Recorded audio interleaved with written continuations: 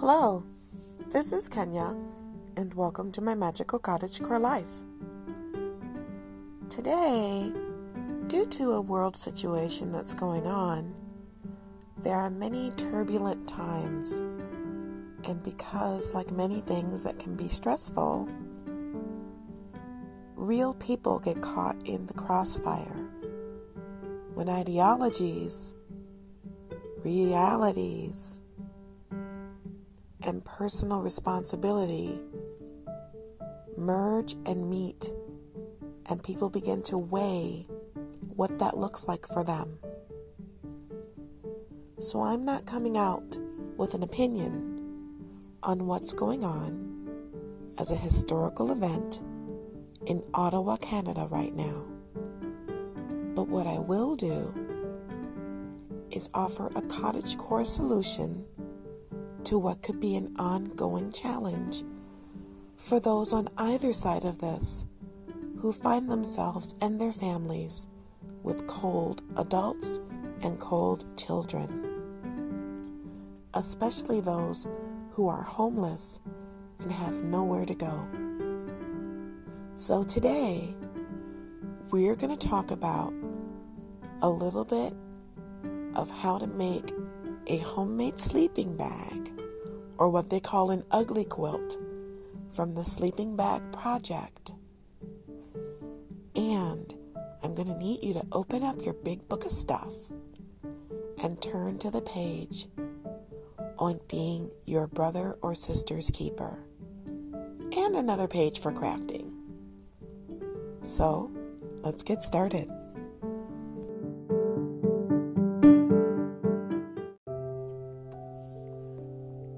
So right now, what's going on in Canada is not too dissimilar with what's going on here. And that is, the reality of that is people are cold. They're outside, and whether by choice or by turn of fortune, they are sleeping out of doors. Many of them are homeless, and some of them are with the Truckers' Convoy demonstration.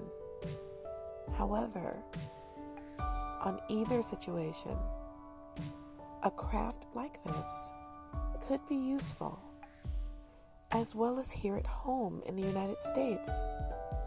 A large population of homeless often go sleeping outdoors, and a little bit of warmth can go a long way.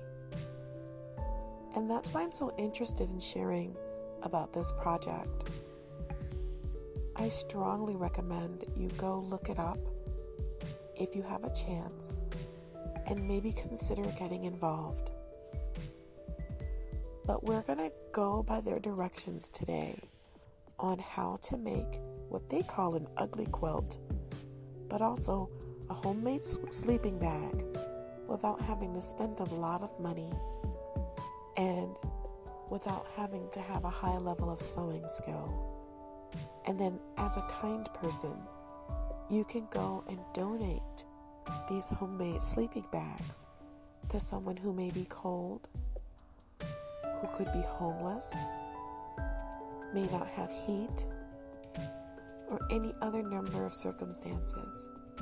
It's also a great gift for some children or adults who may be in transition from home to home. So to give credit where it's due, the plans for this are coming from the sleepingbagproject.org. However, I have seen similar plans in other places, but not quite as eloquently and succinctly laid out as on the website. If you'd like to see them visually or download their plans, that's where you would go.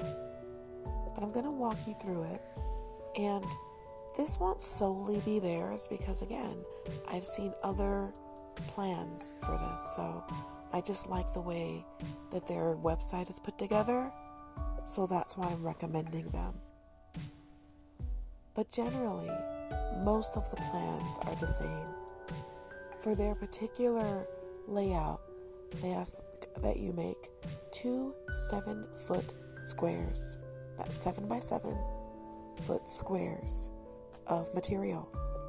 You can use recycled material such as an old bedspread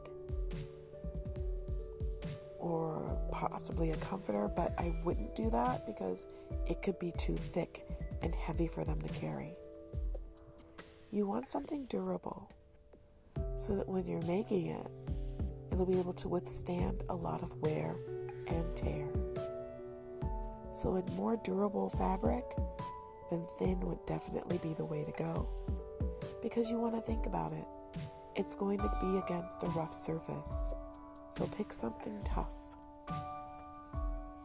Bed sheets are usually tough if they're nice and strong, and you can usually find them at the resale or maybe some old ones in your home.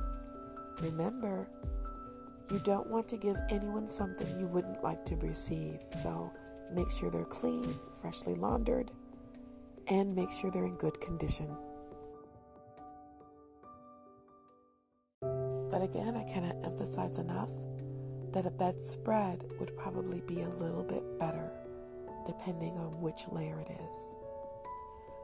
Also, I've seen it where they've made the 7-foot square with materials that don't necessarily go together.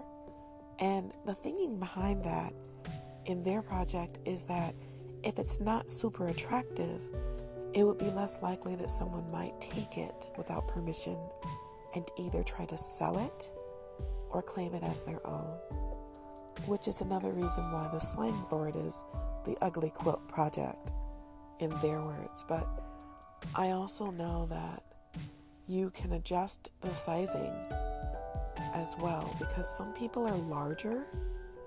Our society has an epidemic of obesity, so keep that in mind.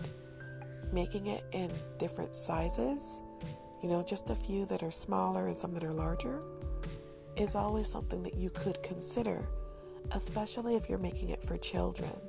You'll have to make some adjustments there to maybe get the right size. Now, once they've made the 2 7-foot squares, they sew them together so that they have this really long 14 by 7-foot concoction, or not concoction, but this huge creation. And then they lay it on a table or on the floor, and on one half of it, and you don't want to take up the entire half because you want to leave seam allowance, room to have edging. But on one half, they center it and they fill it with old towels, or you could use quilting batting, of course, other sheets. You could definitely fill it with pillowcases. Personally, I like to fill it, if I'm going to do it, I would recommend or like to fill it with the bed covers, those heavy felted, thick bed covers that people use, or are also known as mattress protectors, because they're already designed for wear and tear and to be laid upon. But you can add 2 or 3 layers of those together. And there are some stores that serve as clearinghouses for old hotel bed covers or mattress covers, as well as sheets and blankets. Here in Michigan, we have Court Furniture. That is a rental or a resale of office and hotel furniture, but they also sell the beddings as well. I know this because when I worked in family service work in Head Start here, I used to give resource referrals to clients and families so that they could stock up, especially after a fire. So keep that in mind, that that's definitely a source as well as resales.